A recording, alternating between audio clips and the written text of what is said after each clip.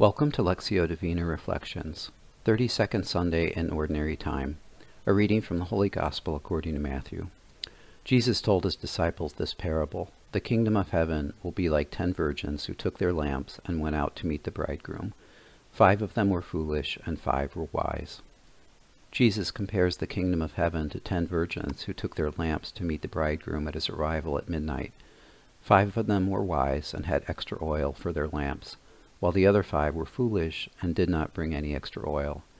As the foolish virgins went off to buy oil, the others went in with the bridegroom to the wedding banquet, and the door was shut.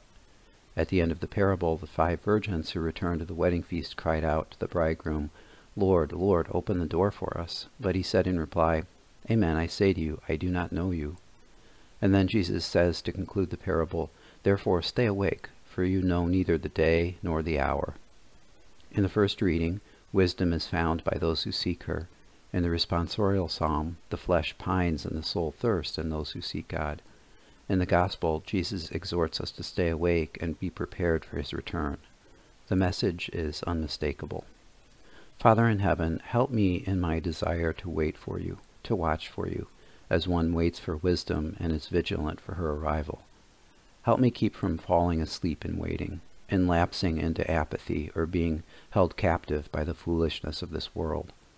What does it mean to pine for you, Lord? To pine is to yearn to the point of suffering, to experience pain and longing for you.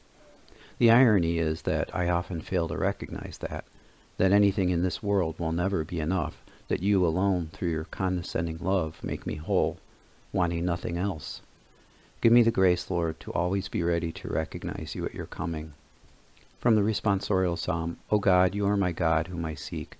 For you my flesh pines and my soul thirsts like the earth, parched, lifeless, and without water.